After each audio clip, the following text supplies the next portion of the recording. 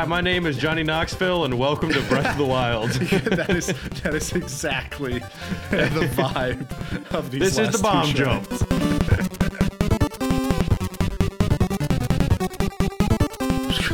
What?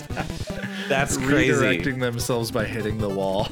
It's like a pinball machine one. Yep.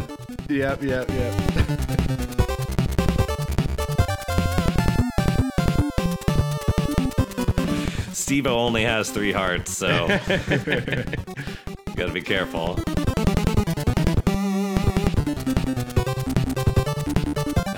All these monks are like, yeah, I guess you earned this.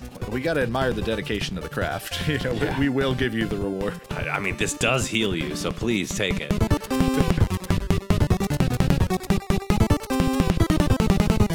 Just launching himself Welcome everywhere. to Jackass.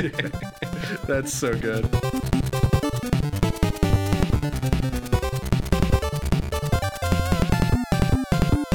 Hello, everybody, and welcome to another episode of Need for Speedrunning. This time, Zelda themed, because of course it is. Who could have seen this coming? Who plays that? Can we make this podcast quick? I have a lot of Zelda I should be playing right now.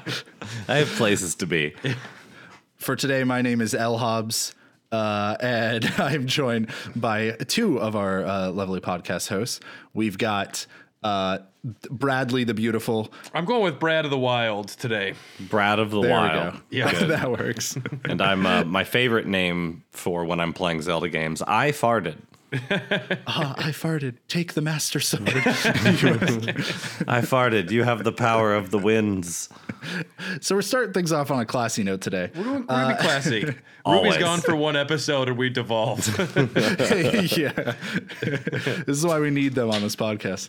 But no, we figured, listen, you got Zelda to play. They got Zelda to play. I'm not quite playing it yet myself, but I'm sure I will one day. And we're just going to mostly talk about it. We are going to stay as spoiler free as possible. We will give any context well in advance if we're going to spoil anything about Tears of the Kingdom, since this is only coming out a week after the game has been out. We Not are even. currently. Oh, it's coming out. Okay, It's coming out a week after. Yeah. We're currently days from its release. So don't worry. We will be very cautious about all that. And I should let be you know. playing it right now. I like a policy of if you see something in the trailer, that's a pretty safe thing to talk about. And but as far as when I went to this location and I said, "Oh, I didn't know it would be like this," we won't do none of that, because there's been a few moments where my jaw's on the floor and I tell Carly to take another lap before we go into grandma's for Mother's Day, because I need a little bit more time here. Yeah. I think if we end up wanting to spoil some early mechanics, we'll just say anything past this point is off limits or whatever. And then we'll put proper context. So don't worry, folks, as we get into this one. But before we get going on everything, just what have people been up to? Is it just all Tears of the Kingdom nonstop since last recording, or what have you all been doing? Yes. I started reading a book 2 weeks ago because I was like, there's just too much on the internet and I don't really want to play games right now, and I'm just kind of at hype overload, and I'm just going to read for a while and eventually it'll be here. And hopefully I won't see someone's countdown they posted on their page that'll remind me that it's still 6 days away. You think it's been 2 hours and it's been a minute you've been reading. Yeah,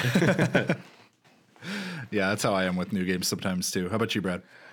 I knew that Zelda was coming, so I didn't really want to invest too much. I made the mistake of looking at Celeste, and then I just went and beat A-sides, B-sides, and C-sides one morning over the course of 3 hours when I was fairly hungover, which I was surprised.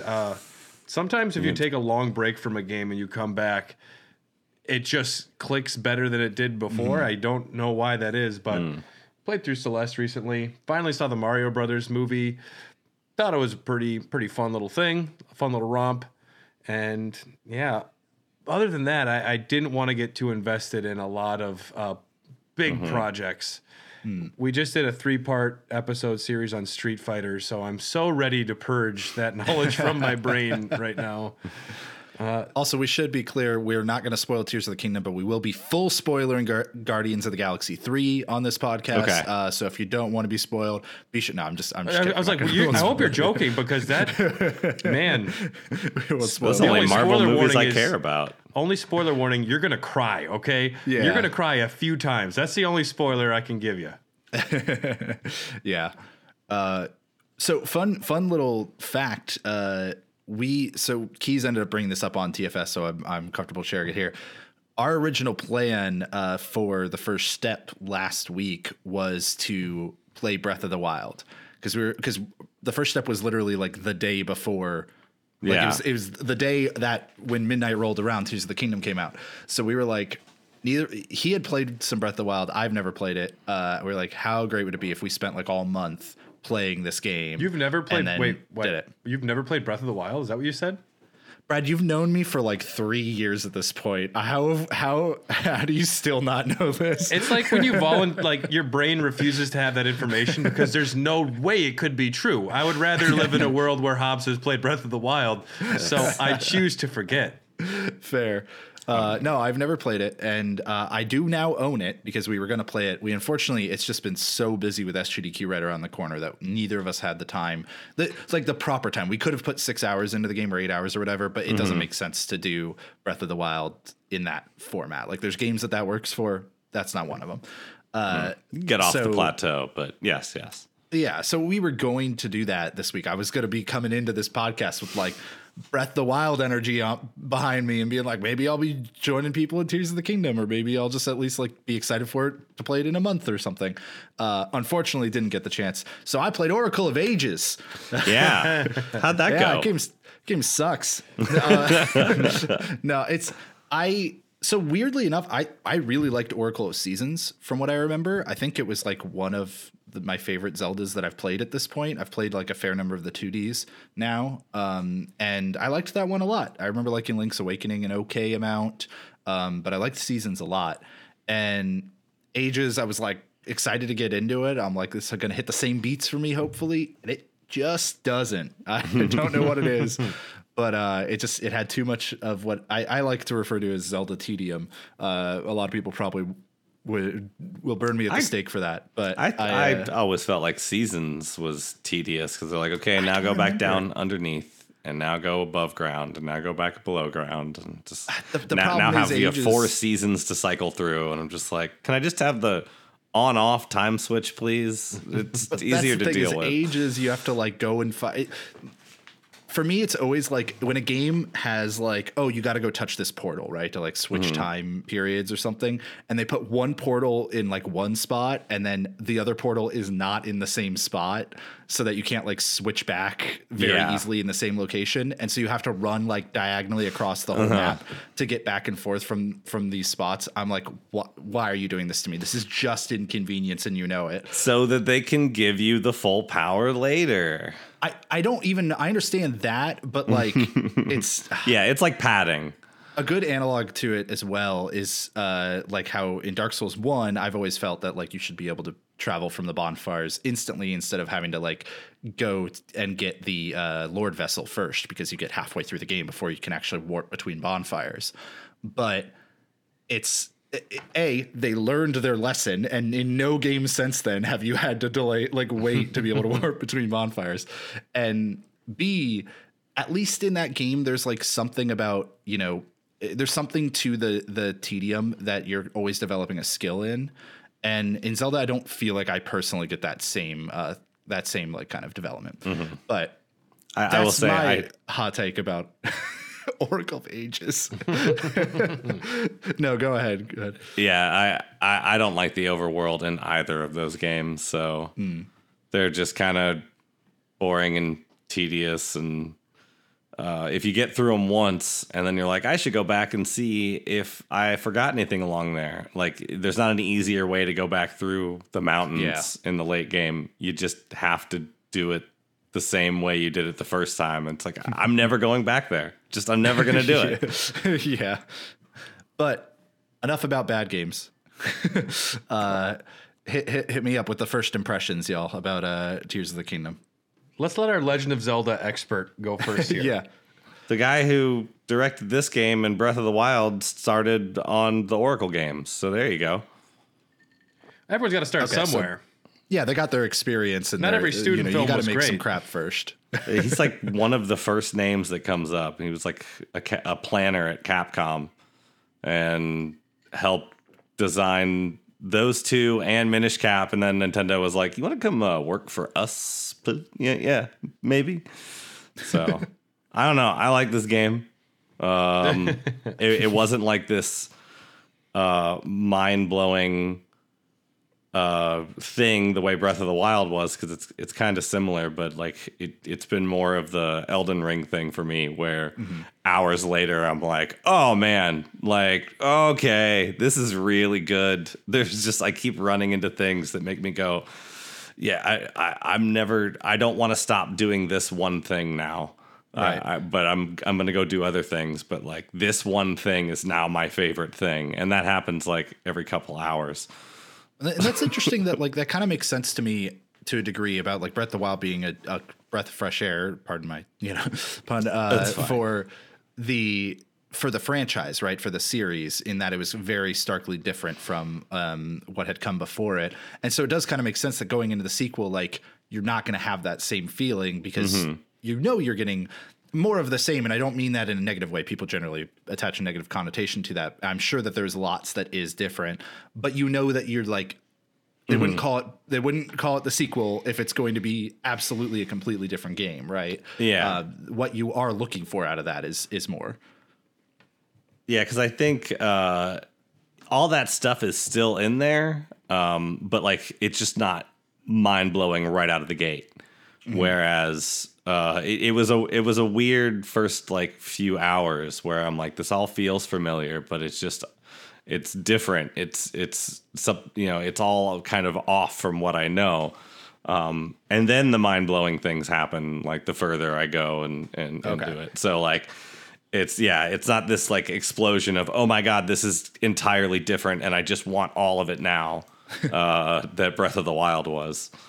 It really balances everything that you want from the first game, and the new abilities, the new focuses of what the gameplay is built on. It's great that they introduce these new concepts while not really giving you the stuff from before. Like a lot of the mainstays of Breath of the Wild, like I don't want to speak too much, but a lot of like those core verbs that you use early on are not what you're going to use at all in the beginning. And it's really masterful and parsing out new things. And they're so fun. These new abilities, like when you start piecing, things together, making your vehicles, and that's not a spoiler. Everyone knows that the vehicles are a thing in there. And I've been at this for a while, and I haven't really made like a ton of them. I've like only vaguely messed around with it like once. It feels great the way that puzzles have so many different ways to solve them, and it's really just letting your mind run. It's letting your mind run wild, and there are times where I'm like, all right, I see the smart way to do this, but I'm going to try the dumb way first and see what. All right, can I make 10 ramps connected and just make one way to walk across this? And you can, and sometimes you can even just say skip the puzzle and do some other way to traverse and get around scenarios. What I find best about the game so far, though, is it's just elegant. It's when you put the game in, it starts up, just like the simple titles at the beginning, just like those little white words, and the music, the storytelling. It's just confident in a way that only Nintendo delivers first-person titles. I don't get those feelings a lot when playing games where I am just eating good. I feel like it's the biggest pile of best food I've ever had, and I am just loving every second. All of this gushing being said, there are issues with this game. There are performance issues. It chugs a little bit. Oh, yeah, I've heard the frame rate's still not really much better than it's Breath worse. You just lift up a big platform, and it's like, whoa there, buddy. Let's just take a moment here. Hold on. Wait for me to load a bunch of particle effects in. It's worse in some ways. in all ways, as far as the frame rate's concerned. This game is going to play fucking awesome on the Switch Pro 2 Extreme in 5 years when they do the HD remake. Oh, yeah. It's got the best bones in the world. It's just the Switch can't handle everything it's trying to all the time.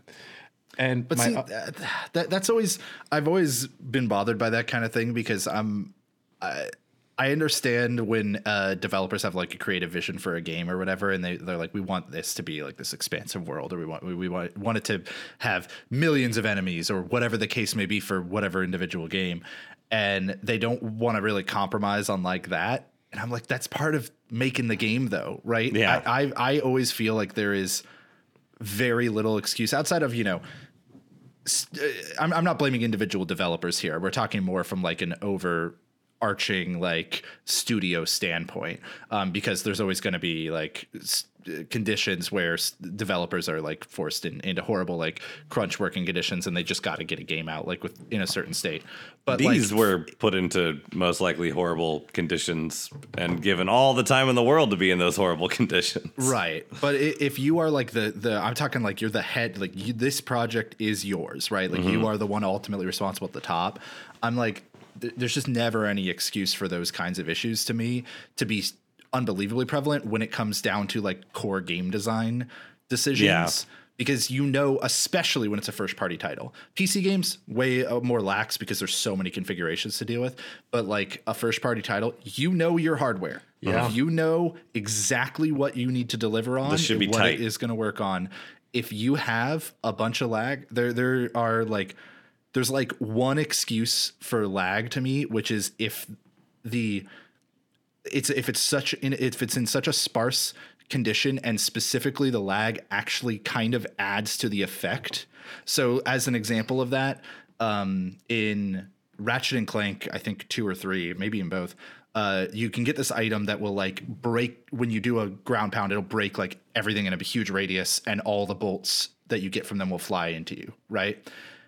Pretty much the only time that game ever lags is if you use that in an area with like shitloads of glass. Yeah. And that was like, oh man, you shouldn't have done that. It ends up being okay to me because when you do it, it has this unintended or maybe intended side effect of basically like being, look at the epicness of destruction you just created in slow motion. Like, let me see this happen. Yeah, if you have like an explode, if there was something in a game where you have like a chain reaction of 15 explosions and it causes the game to slow down a bit in a way that just makes it seem a little more like grandiose, like a bit of an epic thing you did. Yeah, that is my one exception for lag. I'm like, if that is okay, because then you can be like, we could have spent another 3 months trying to optimize this game to make this rare condition not have lag, but does it just add to the experience in a way? And if it does, then I'm like, okay.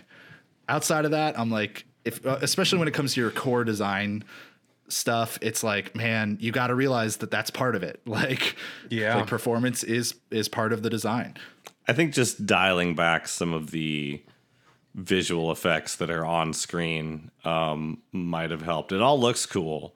And in certain cases, there are places where, I want a bunch of visual effects, the kind that I'm specifically referring to. But there's just so much happening on screen that doesn't necessarily have to be there, or could be like pulled back a little bit. I don't know. It used to only be it had to worry about like the Korok forest, because there was just so much stuff popping in and out and moving and trees and stuff. But now everywhere is like that. Yeah, that is a shame. It sucks when a great game is marred by technical issues. I mean, honestly, Pokemon Scarlet and Violet was a similar way. I had so much fun with that game, and it was shitty in a lot of ways, right? And it sucks when that kind of like mars the experience a bit. Yeah, it really only happens when I'm using the powers for the most part, but it's there, which are all really super awesome. I've seen one of the new like abilities, and I don't know how early stuff is. I think it was within like the first hour, so it's probably not a big deal. But it looked pretty cool. I was like, I don't think I've ever seen a game do that really. I Yeah. play Pretty this. I play this game entirely different than I play Breath of the Wild. My combat strategy is much different. I would not. Yeah, I found myself favoring spears over other things, which I would not have done before. And yeah, like I used a lot of arrows before, but I'm using a ton of arrows because they're everywhere. They give you so many arrows, and it's great. It's not a problem. In Breath of the Wild, they're tough to come by, and I just wanted to craft them myself, even if it was like a ton of resources and punishing. I don't care. I just want more arrows. There's So, a yeah. lot of good. There's a quality place of where life you're going to go improvement. through a lot of arrows. Just keep them stockpiled while you can. Oh yeah, yeah. I had I've to heard leave. there's a lot of good quality of life improvements though, in terms of like the just small annoyances from Mm-hmm. Breath of the Wild that they improved on, like breaking or picking up new equipment when your inventory is full will ask you, like prompt you if Yes. you want to swap something instead of having to like, okay, I put it back in the chest and now I got to go take something out. I got to go grab it from the chest again. Like that small things like that you always hope that they improve on in a sequel.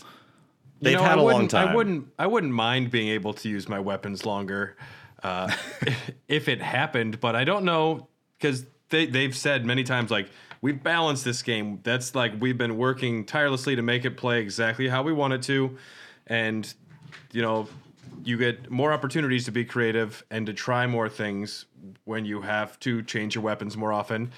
I see that argument, but even with the quality of life improvements, it's still just I don't want to deal with that often. And one thing that I find very frustrating with this game is the lack of accessibility options. Yep, I'm surprised that it's still the exact same. Are you surprised? It's Nintendo. I They're mean, bad with accessibility. Oh, I'm sorry, they just are. It's true, but I was hoping that they would I hate listen the control for scheme. this game. I hate it. Elden Ring has spoiled me. I am a spoiled little tarnished boy. And the fact in Elden Ring, you get infinite sprint until you're around enemies. In this game, I am cycling my stamina bar all the fucking time. And it's sprint is on A. And I need to use both thumbsticks while I run. That's just the way I play. So I'm constantly... I was doing this claw thing for the first 2 hours. And I said, no more. I got a 1 hour delivery from Target, some app that goes and picks up stuff for you. And I got one of those Power A Fusion controllers. So I mapped sprint and jump to be my paddles on the back. Yeah. And life-changing. I could never go back to Nice. playing a game like this or Elden Ring without the paddles anymore. I'm just... I love that system. But Yeah, Nintendo that was needs that was Dark Souls 3 speedrunning for me. Was like I back paddles for run because otherwise the claw grip was always a pain. I could do it a bit more casually, but when I was running it, I was like, God, I gotta have these paddles. I've only played Breath of the Wild with Joy-Cons, and the A button and the thumbstick are close enough that I can just hold A down while moving the camera with like the rest of my thumb at this point. Because they designed them for small. They're like, so child tiny. hands. Yeah, it's like they're. Hey, look, my buddy's right there. I don't need to claw grip at all.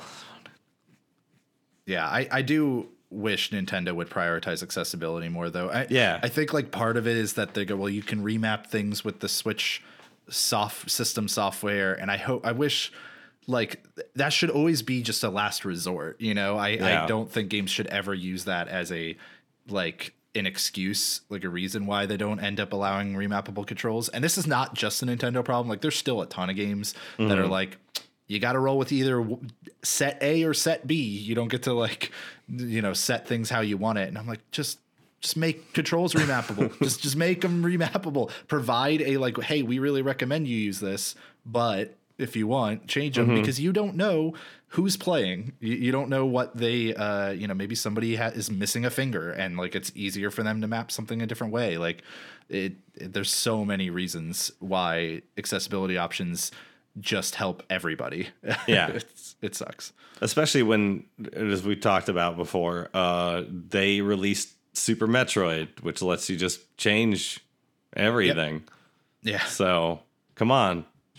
Yeah, it's It's baffling. But to get back on like the more like fun things, I liked hearing, Brad, from you that there are times where you encounter a situation in the game and you just go, I just wonder if I can do this other thing to do it instead. Because I've always felt whenever people ask me about like, hey, when you speedrun games, like does that like mess you up your casual playthroughs anymore? Like can you play games casually anymore? I'm like, speedrunning has only elevated my love of like playing through a game casually, because now when I approach situations, if I'm playing a game with fun movement or fun abilities, I just see, can I do something else? Like, can I do something different? Because it's just sometimes more fun to do that. Yeah. And I'm glad that this game is still giving you the same like feelings. So there's a spot in the first area where you get through a number of things, and then you get this like ability to travel back to somewhere you were before.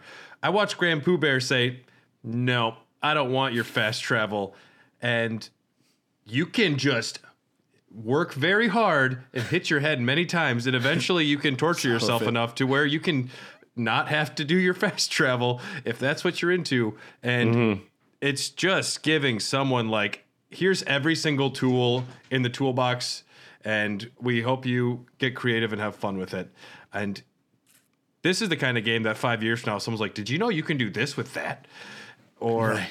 I believe can't it. wait to see what people make. My goodness.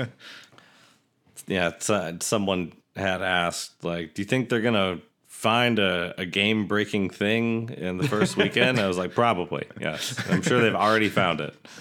It's for the Before people the that game played it came a out. week and a half before it came out, I'm sure. Yeah. I mean, like, there are certain things that I'm sure they've fixed, even though this is basically like running on the same engine, physics engine. Yeah. But I'm sure there are things they've patched out that speedrunners could do. I forget what one of them probably. I was trying to mess with, but yeah, it did not work the same way. Yeah. For the record, if anybody out there is like, has ever like succumbed to the argument of like, oh, they're just copy pasting assets or just reusing the same engine, like why does it take a long time or something? It's like, brother, you're wrong. Like you want them to use the same engine because that means they're going to make it better. Yeah. Unfortunately, it sounds like there's still a lot of frame rate issues, performance issues, but I just think generally they shoved too much in. Right. Because it's all cool. yeah. It looks like a game for a console made in 2017.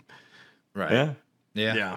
But that like Insomniac has been using the same engine for their 3D games for like ever, pretty much. Like I'm pretty sure the engine that they use to make Spyro and Ratchet and Clank is still what they use. It's just that it's gone through 20 years of evolution.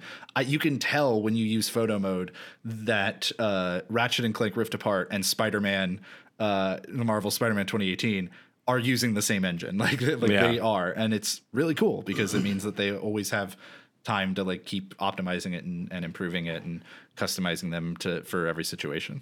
Not to segue away from Tears of the Kingdom, but I do just want to make a comment. There are so many good games right now, like coming out now and coming down the pipeline. I have Resident Evil 4 just like yelling at me like, why aren't you playing me right now? I'm like, I'm sorry, I'm in a relationship right now. And Spider-Man 2's coming out this year as well, right? Yeah, fall. I wouldn't be shocked if it gets delayed to spring 2024, but right now it's fall 2023, and I'm very excited for that. I still need to play Jedi Survivor. I want to play that desperately. That's true. I do want to play that. Talk about a game that is apparently ridden with performance issues. Hey, surprise, just like its first one. I've heard good things. Yeah, I'm gonna play Fallen Order at some point. Because I own it and I haven't played it yet, and I'm like, hey, maybe I should do it now while they're fixing all the performance issues in the sequel. Yeah, because I played that at time. launch and eventually just bumped the difficulty down because I wanted to see more of the game and see more of the story, and I'm just like, I don't have 2 minutes to wait every time I die and get good. I got to move on. Yeah, RE4. I haven't played a ton of it, but I did play some of it because we did an episode for the first step, and it was definitely very fun. I personally, it's weird. I liked RE2 being very limited on ammo, and you have to like kind of, it's almost a puzzle to a degree.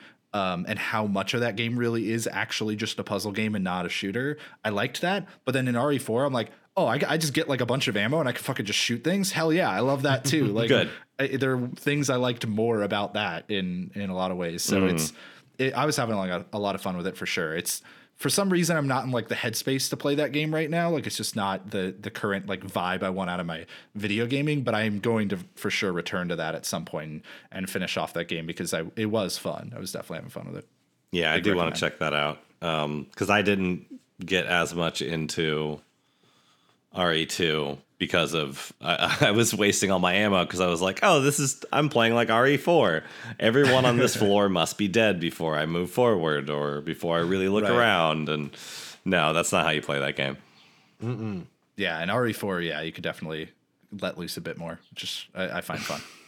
Speaking about Tears of the Kingdom and its length, that's a popular topic on Need for Speed Running. I saw an article today that said Tears of the Kingdom is about a 40 to 50 hour game for normal playthroughs. If you're like a completionist, you're looking at about 90 to 100. Also, those are like rough estimates made by, clickbait.com. Sure. But it's good to get a point of reference to compare to the speedrun world record for Tears of the Kingdom, which I don't know what it is now, but I know the other day it was 90 minutes already. Yeah. Yeah. Sounds about right. It's like it begins. Okay.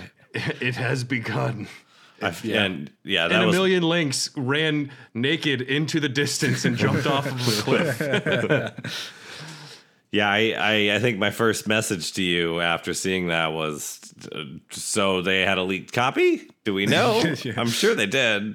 I won't point any fingers, but that's kind of suspicious. Or somebody worked in QA or something, and they got they worked in CERT or something. I don't know. Because that you got to play the game a ton when you're working those jobs. That's true. It makes an easy way to get started on that kind of thing. Yeah, I don't even know if I know how to beat the game yet. They should just hire a team of speedrunners for every game. Like, all right, you guys got 2 weeks. Break this thing if you can, and just see what happens. Here's a notepad. A lot of speedrunners have made that argument, and some studios have hired speedrunners into QA, and like where that is one of their boons. I mean, speedrunners, their job is to break games. That seems like the ideal person to come in. Yeah, you still got to be the right person, though, right? It's not like a direct. It's a squares and rectangles thing, right? Like every square is a rectangle, but not every rectangle is a square. It's the same kind of way. Like not every runner is a glitch hunter. Exactly. I'm not as good at finding glitches, but I know how to like do the other side of QA work of like, repro steps and filing reports and stuff like that. So you got to get somebody who can do both. Yeah. You should what you're saying is Insomniac should talk to you about of course QAing. Yes, absolutely. Spider-Man and Ratchet and Clank, right? I absolutely agree. Could not agree more. We'll get a hold of Ted. We're gonna talk to him, Hobbs. We're getting you in there. Yeah. There was Zem did get to do a speed run in front of Ted. It was yeah. Yeah. But let's get on to our main topic. Unless there's anything big that you all wanted to still talk about with Tears of the Kingdom without us getting into spoilers or anything. It's amazing. I was just so overwhelmed with intense fervor the morning I woke up ready to play it, and then I got it, and I haven't been felt more like I was missing out that first day. Carly planned a great date. We're going out to watch Star Wars with an orchestra, and while we were eating, I just saw Twitter blowing up with everyone that I'm friends with and follow posting copies of Tears of the Kingdom, and I'm like, I am not at home. Yeah, help me, Yoda. It's funny when you have that kind of feeling. I've thought about that with Spider-Man too. When it comes out, I'm like, I haven't pulled an all-nighter in a while because I've been good for the last couple of years, and I'm like, I think it's going to have to break when that game comes out. I don't think I'm going to be able to wait the 12 hours or 8 hours or whatever to wake up. We'll see. Yeah, but, I thought I had my whole streaming laptop figured out, and so I went live at midnight. I was like, I'm going to play this for a couple hours, and then I'm just going to stream this all weekend, and it crashed while Zelda was talking. And I'm just like, really? Really? We can't get 4 minutes in? Okay. All right, bye guys. But that's when you say fuck it and you're like, I know which of these things is more important to me right now, and it's playing the video game with no distractions. Sorry. Yeah. Well, to get on to the crux of the episode here, the meat of the matter, we thought it'd be good as our 2-year anniversary of the show, and as the Tears of the Kingdom release week-ish, we thought it would be an apt time to revisit Breath of the Wild, our very first episode of this podcast, because it's actually, from what we understand, pretty completely different from the last time we looked at this thing. It was a lot of bullet time bouncing and I think some stasis launching and stuff when we watched it 2 years ago. Yeah, and straight to stasis, I believe. Yeah, and I don't think they do like almost any of that anymore, from what I understand. From what I understand, the shrine order is changed. Interesting. Yeah. So we're gonna figure out what's different. We're gonna look into that one. What do you all remember about it? Because I only remember kind of a couple key moments, just as somebody who isn't as familiar with the game. A paragliding Santa and whistle sprinting. Santa was going to be my first mention. Yeah, whistle sprinting. I don't know how whistle sprinting works, but I was playing Tears of the Kingdom. I'm like, this running is stupid. So That's what it was. I was trying to whistle sprint and I didn't know what I was doing, but it's out. That's the thing I couldn't remember. I tried. Whistle sprinting is out. Yeah. Okay. But we whistle sprinted out of the Shrine of Resurrection and glitched out of the shrine. Glitched out and whistle sprinted to lock the time. We locked the world. Like locked it to the day or whatever. Yeah. Yes. Yeah. Well, and then also to run into the mountains buck naked.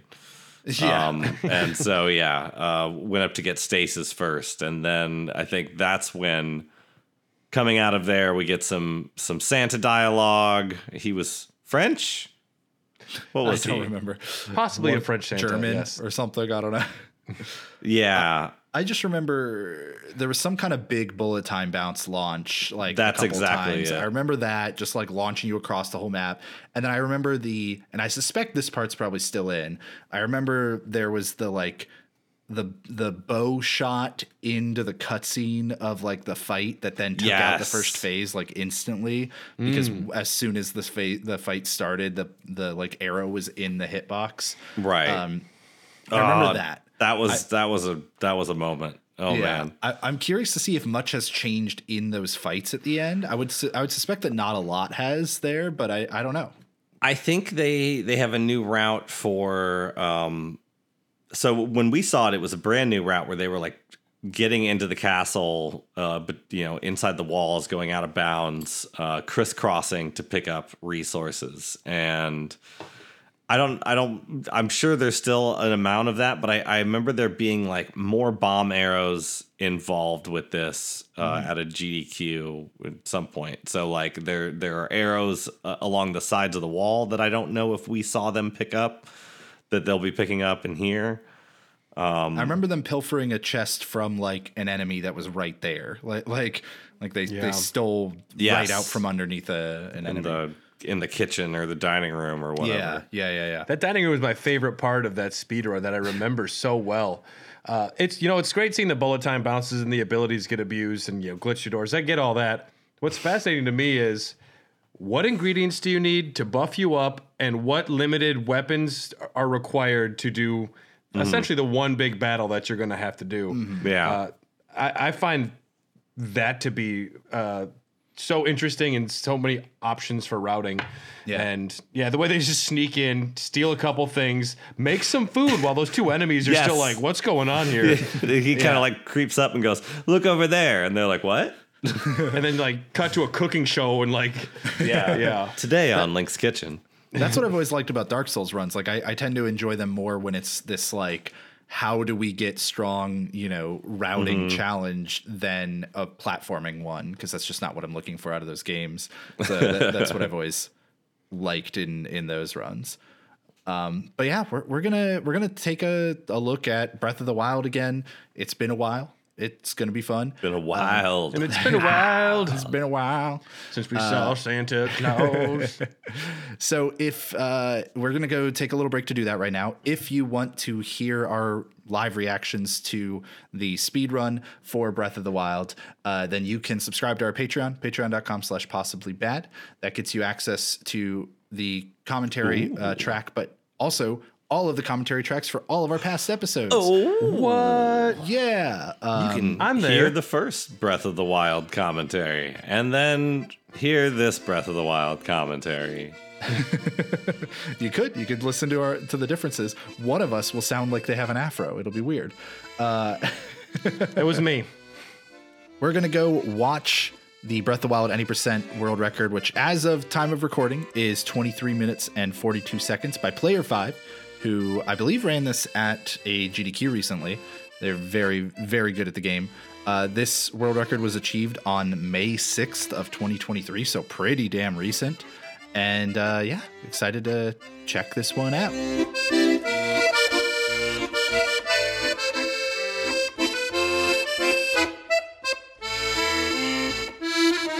Hey, when you're not hyperextending a super slide across the Hyrule Field, Hobbs, are you often thinking of people who executively produce our show?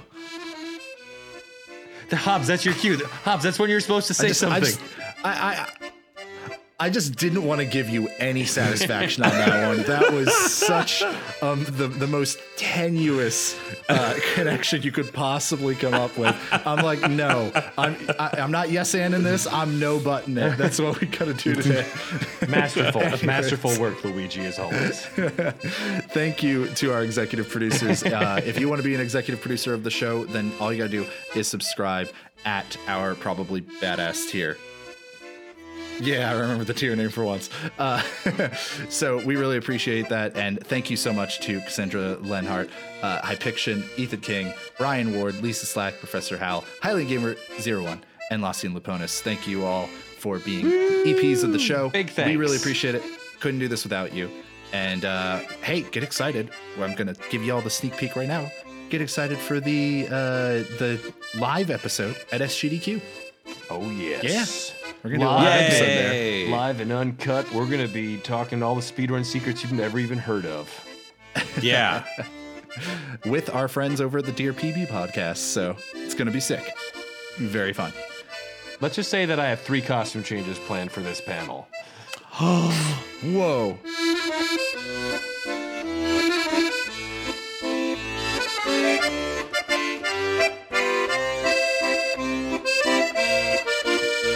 Welcome back, everybody. Thanks for going and watching the run yourself, or just waiting for 30 seconds, Politely. 10 seconds, few moments, whatever the case.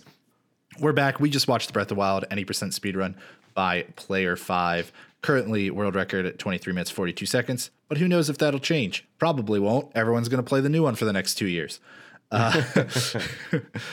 But yeah, except for Hobbs, who's playing Oracle of Seasons. 2025 is when I'm probably going to finally play Breath of the Wild, and then 2027 will be Tears of the Kingdom. Once they've patched it and work all the bugs out. Nintendo patching something, that's a good one. So, what? I was talking about Breath of the Wild. Yes, they're still not done with it yet. Correct. What were people's thoughts? First impressions. Brad, hit me. As always, Breath of the Wild is a fun game to watch. I am always impressed by what the heck is happening. What has changed? We mentioned it a few times in the commentary about how it's great to see all of the stuff that we already kind of had seen before, and they're building on it. They're adding new techniques.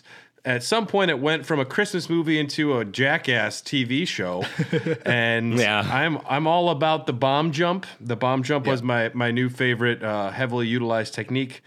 And then we also did the electric slide, bomb slide. I don't know what the term was for it. Bliss, yeah, that one I didn't love as much. It's cool, and I see that it's definitely important in the speed run now. There's something, though, about hitting a tree 50 times and riding that to a castle that I'll never get tired of. But no, I mean, the speedrunner did fantastic. Player 5 was great, and it was maybe a little more broken than I expected, but I enjoyed it. I was in a similar boat. What I came out of liking more in this one were the bomb like launches with themselves. I remember when watching the previous one, like a lot of it is fairly easy to follow, but inside the shrines, it wasn't as much for me because I don't have, intimate memories of going through these shrines and the way the puzzles work and discovering them first time. In this, I don't have to have that because fuck it, we're just going to detonate a bomb 2 inches behind Link and launch him over a wall. And I can understand what's happening with that. You're getting launched to the end every time. And so I really liked that. I thought it was fun to watch consistently. It never got old. And I did like that they used it in different locations. It wasn't just in the shrines. It was also outside a bit and different angles and all that. I too am sad that bullet time bouncing is gone and there's only like one stasis launch. I do like that there's still a stasis launch in there. I always appreciate when old tricks still have their place in a new route. I don't Stasis launch is nice because it seems like something that's kind of built into the game. Yeah. Meant that you can abuse instead of something that wasn't meant to be in the game.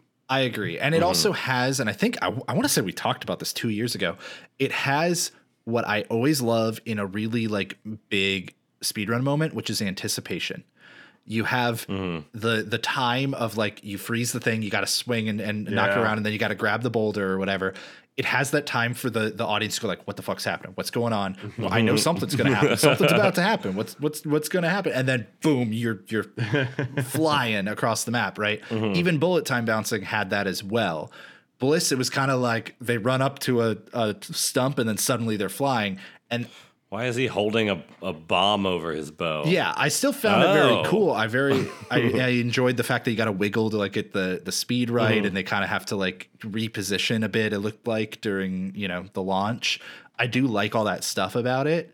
It's better than Pausa. Yes, I agree with that for sure. The Wind Waker stuff, but I do miss. I wish the ratio was a little different. Maybe there was like two big like Bliss things that they do in the run, and then the rest is like bullet time bouncing and stasis launching.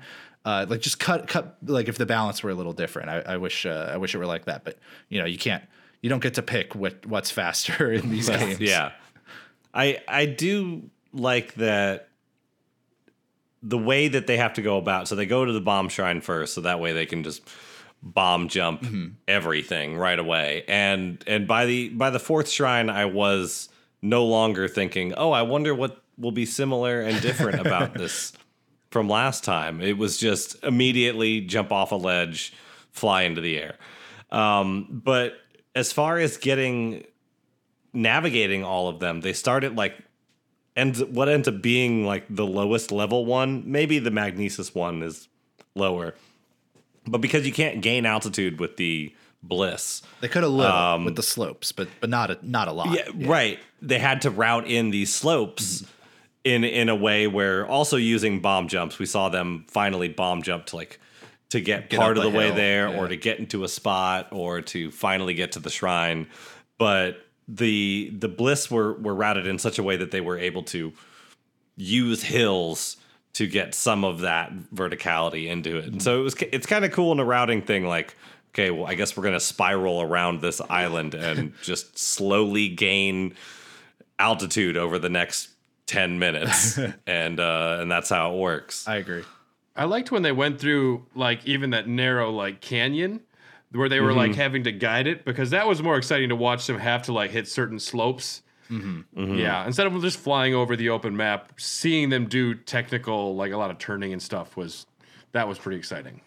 Yeah, I do still in the realm of speedrunning and in the grid world of like watching speedruns, I still find that tech very cool, like Bliss, and find it mostly fun to watch. But I think it's just because we know like the entertainment that was watching like bullet time bouncing the explosion and stuff, and we can that's the other thing is we have the bomb jumps, like the bomb like bursts launching them over things. which feels very much like Plague Knight from Shovel Knight Treasure Trove. Like the Plague Knight's movement is very like blow up a bomb and you go launching. I think because we have that old context, it almost like makes the trick feel a little worse because it seems more straightforward. But I do still enjoy it overall. I think it is. You might not understand the setup to it, but you could still see why it's a big deal because you're just watching them fly across the map.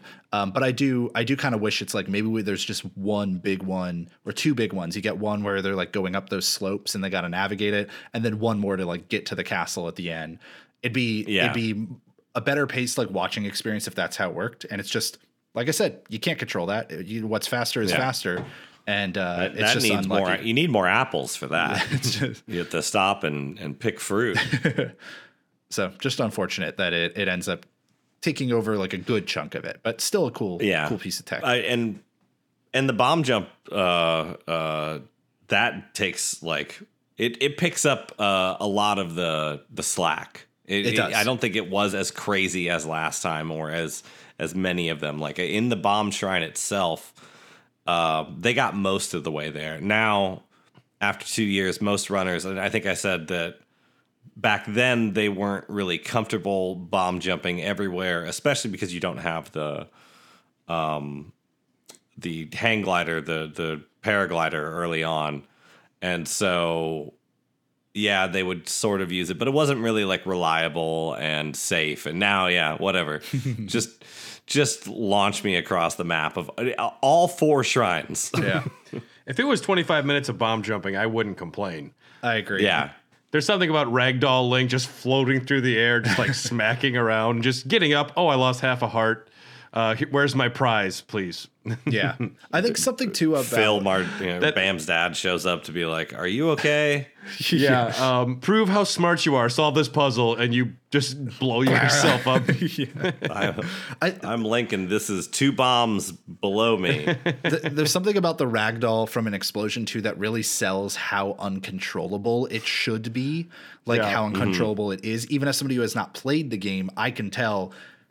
You're supposed to just go flying and you don't know where you're going to end up like when you're too close to a bomb to begin with. So to see that they have found mastery over the chaos is something that doesn't get old. I think because it always has that element of like, maybe on this one, it's not going to go right. Like maybe on this one, they're going to find themselves falling into this pit or something. Right. And you assume that they don't have a lot of attempts at it because you only have so much health.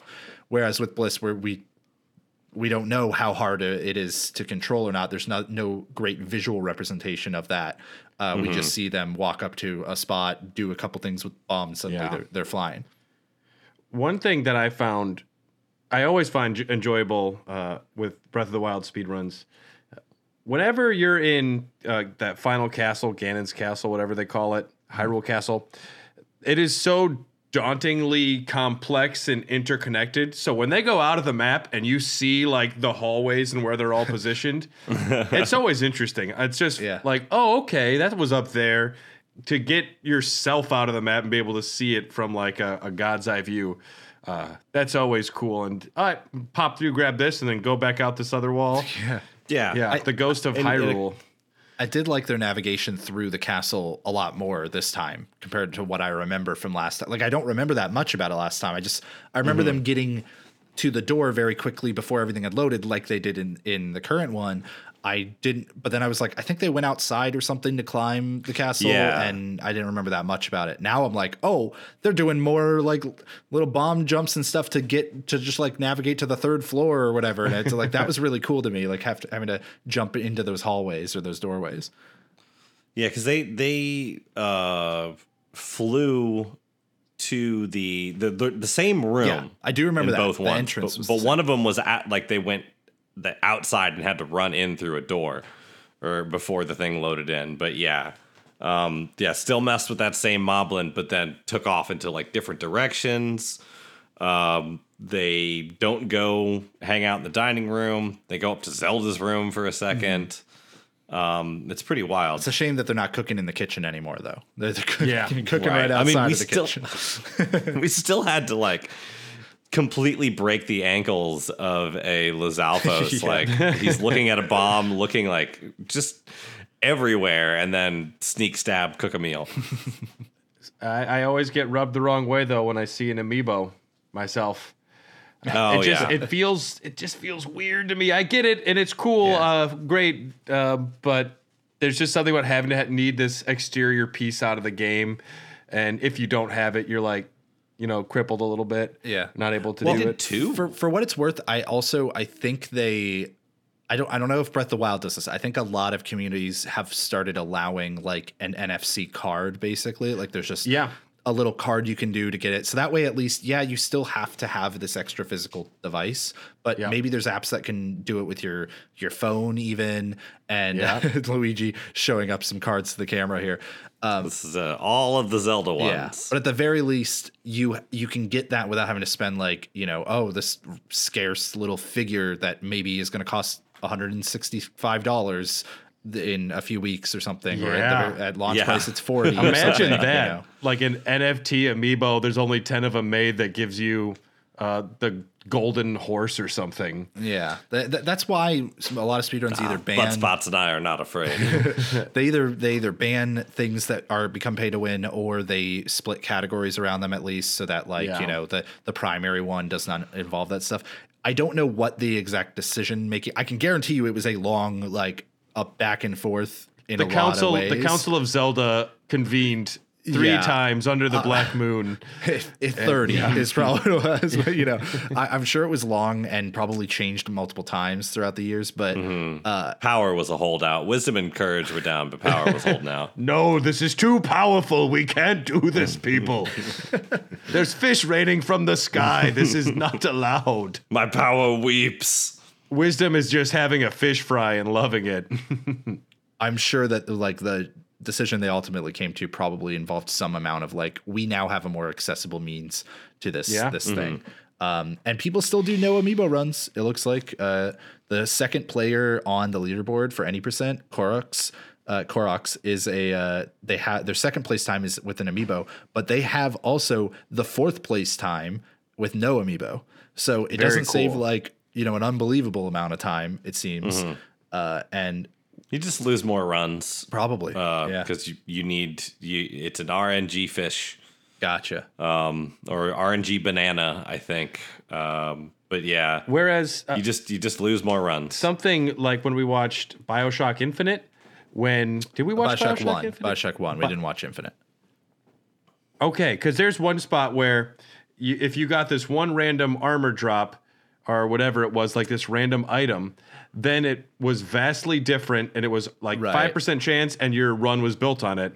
And they just all right, that's the run now. We're gonna make it so it comes every time. Yeah, and I'm into that. Like I totally get that, because otherwise you're gonna make every single run we do completely just not. I mean, it's a disadvantage. You're gonna probably run into. We didn't watch BioShock Infinite, but I think we talked about that when we watched BioShock. Okay. Yeah. It sounds similar to that crazy late game FF10 RNG counter too. There's also like Dark Souls 1 does not allow modding for that kind of thing. But when you're practicing, or when you're learning the run, or even just when you start doing runs, a lot of people will run it modded so that the Black Knight that you need to defeat will always drop a Black Knight, halberd or sword or whatever it is that you need every single time. So that way it's listen, don't stress about having to reset the first 15 minutes of the run over and over in order to just even get to the rest of the game and learn more. Just guarantee this drop for a while.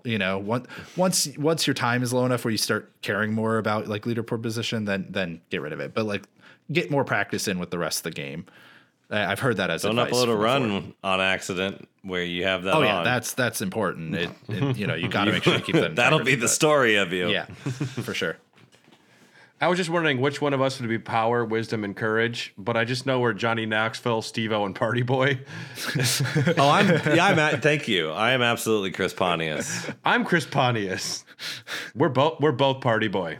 But I don't know. I kind of feel like partying right now. Oh man. Yeah. I love that we're both fighting over Pontius. He's the best. He's the best. Anyone have any other thoughts on this Breath of the Wild run? Like, was there anything that you remember you were watching and you're like, oh right, it did used to be this way, or anything like that from Tears of the Kingdom that you're just like, I'm glad they changed this, or It looks like the same game. There's still a silly stamina wheel. We didn't see a lot of whistle sprinting, but I like seeing it. Yeah, it's nice it feels like home. Yeah.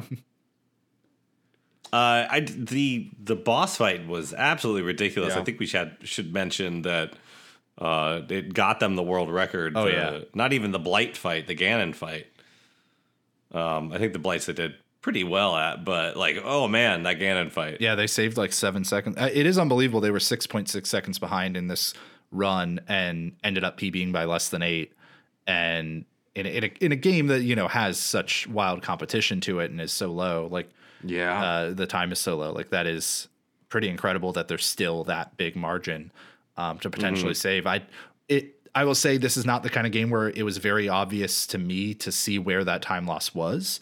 I can only assume it had to do with like bliss setups or bomb jump setups, like the amount of time it took them to set some of them up or something. Maybe couldn't tell you. I do like to be able to see when, you know, where the time loss is in things, like when it's a little more obvious. Like SM64, you got a bonk. It's like I know why they lost 2 seconds there. They bonked into the wall. I do like to be able to see it, so a little unfortunate there. But that part of that comes with any game getting optimized is the time loss becomes harder to notice to a casual viewer, and it's just down to the runners that are going to be able to see exactly where those 4 seconds came into play, those 6 seconds came into play. That kind of thing. So, some impressive stuff with it's not necessarily the runner, but just the route now. Like the weapon was routed, it broke On the last on the last hit. Yeah. Oh. that was That great. was cool. I love seeing stuff like that. Yeah, I do too. That is amazing. I will say, a new bow that seemed to be a lot stronger. But yeah, my co-host on Hair the Dogcast, one of my co-hosts, he doesn't watch a lot of speed runs. He doesn't know much about it. He's playing Breath of the Wild for the first time right now, and he's coming to SGDQ, and he doesn't really know what he's going to be getting into. Oh. And I'm like, yeah, there's a Breath of the Wild blindfolded, and I told him it's like a week and a half ago, and he came up to me yesterday, and he says, "What do you mean? Like, I've been chewing on this for like a week. I played the game. I don't see what you mean by it's blindfolded." I'm like, yeah, it's gonna be a blindfolded run, and I haven't seen it, so I've been thinking about it too in the back of my head, and I'm very excited to watch that one. Bubzia is incredible with blindfolded runs. They did a blindfolded run of Cage 3, if I remember correctly, as well. Whoa, what? Which is like unbelievable. Or maybe it was 0.2, but I think it might have been both. Well, Donald Duck tells you where all the ingredients are, so you're fine. Yeah, it's like half cutscenes anyway. True. But yeah, they've done a lot of games. They did SM64 at a previous GDQ as well, and that was also mind blowing.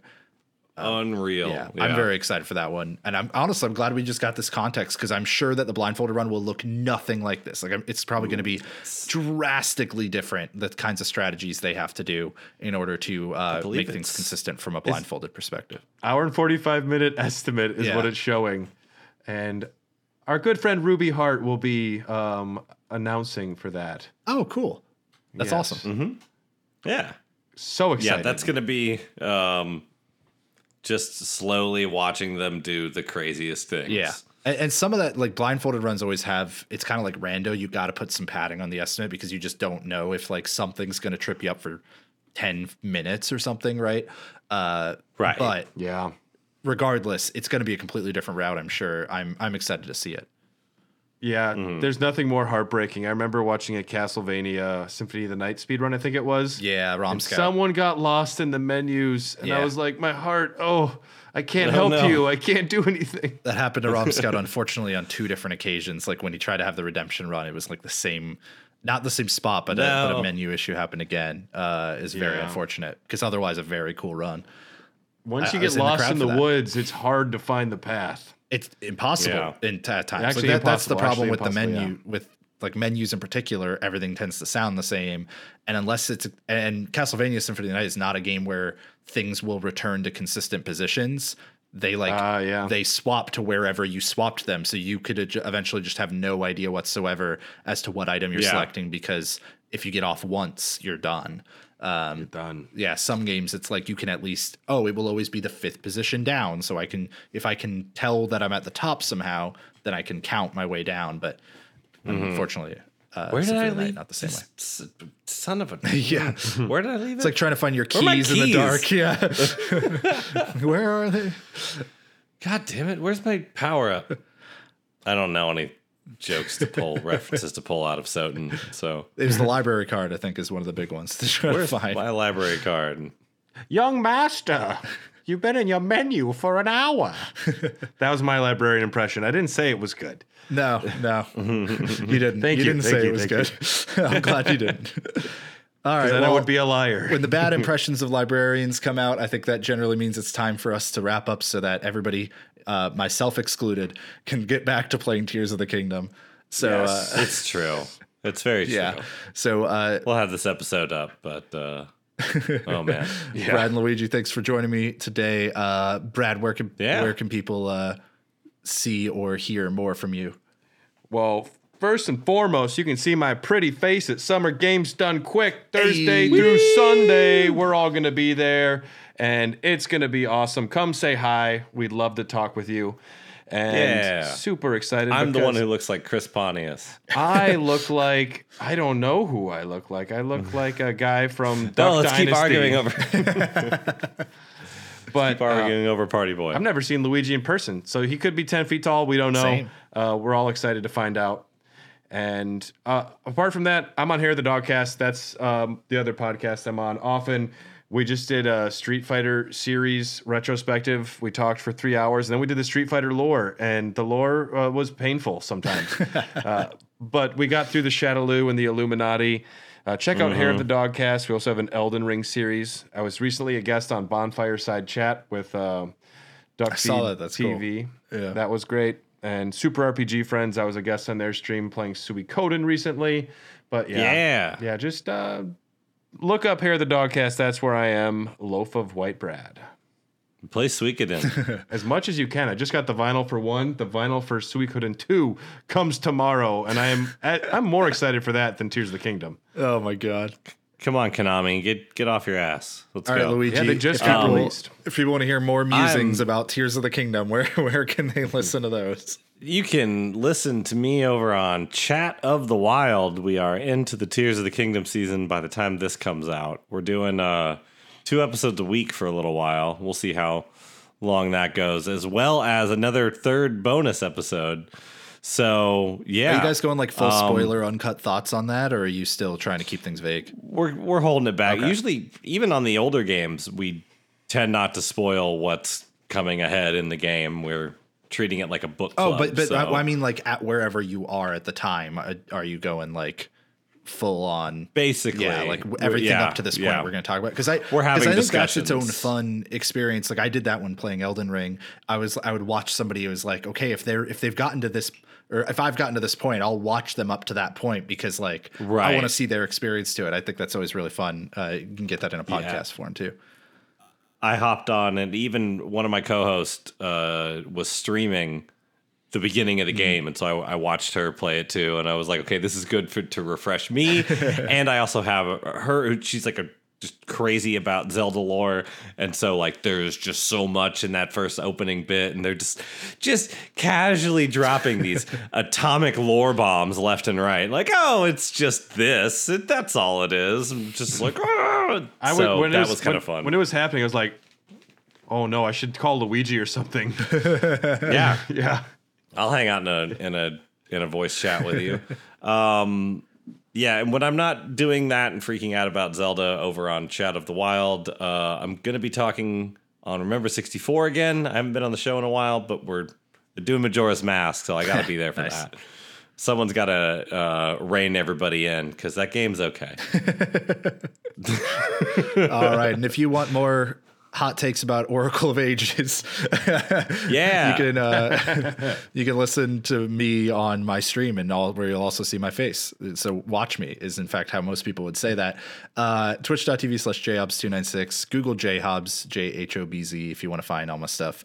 And I believe we have the Discord link pinned for my Discord, which is also what we do, our Discord for everything possibly bad, including the podcast. So if you want to check that out, at Need for Speedrunning, I believe it is our pinned tweet, and then you don't have to go on Twitter anymore. You can just click on that one and then have a new place to talk about stuff and just leave it forever. It is no longer our pinned tweet. I forgot. Oh, is it not? Okay. At NF Speedrunning. At NF Speedrunning. Did I say Need for Speed? Yeah, it's at NF Speedrunning. Yes, you did. On Twitter. I don't even know what our Instagram. Patreon is. So I'll repin that. I forgot that was the plan, was to pin that and just be like, peace. Yeah, we'll pin it. Or if you support us on Patreon, patreon.com/possibly bad, you can also link your Discord there and join us. And that's how you get special roles to get special access to the Patreon rewards and channel and whatnot. So we really appreciate everybody who supports us there. We appreciate you for listening. And I hope you have a good month of Zelda, genuinely, even as somebody not playing it. I hope it is the best game that everybody can have tons of fun with. And I'll get to it in like 4 years. So it'll be great. You'll have watched it lucky. 30 times before you play it. Yeah. You're lucky I love you all, or else I wouldn't be at GDQ this year. Yeah, and please check out No, I'm excited. Check out our live podcast episode. We are doing a crossover for the ages with Dear PB, our fellow speedrunning podcast friends who we had Corbin May on before. I was on their show. We're going to do a crossover live episode with them in the panel room. I believe it's Friday at like 3 p.m. local time, I think, sometime around there. But you'll see some posters if you're attending. So please show up and enjoy that. We will have a lot of fun. I don't even know what we're doing yet. We got to figure it out. I mean, they could just. What do you want to know about speedrunning or podcasting? We got you. All right, it's time for us to leave. So as they always say on The Legend of Zelda, that famous catchphrase that we're all going to say at the same time now. No, there's 3 of them. See ya. Bye.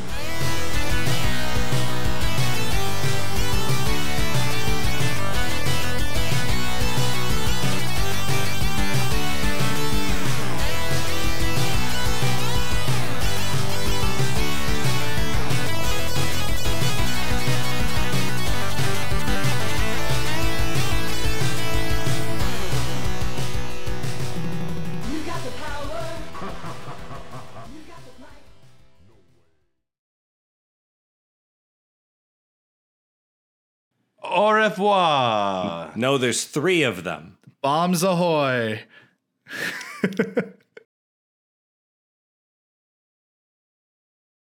Not important spoiler. One of the new characters in Tears of the Kingdom, they don't actually have voice acting for everything. And one of the only things he goes is, And it just sounds way too sexual. I'm like, yo, dude. He's like, That's really there funny. are definitely like vendors in Breath of the Wild where you can be like, Nintendo's approach to voice acting is always hilarious.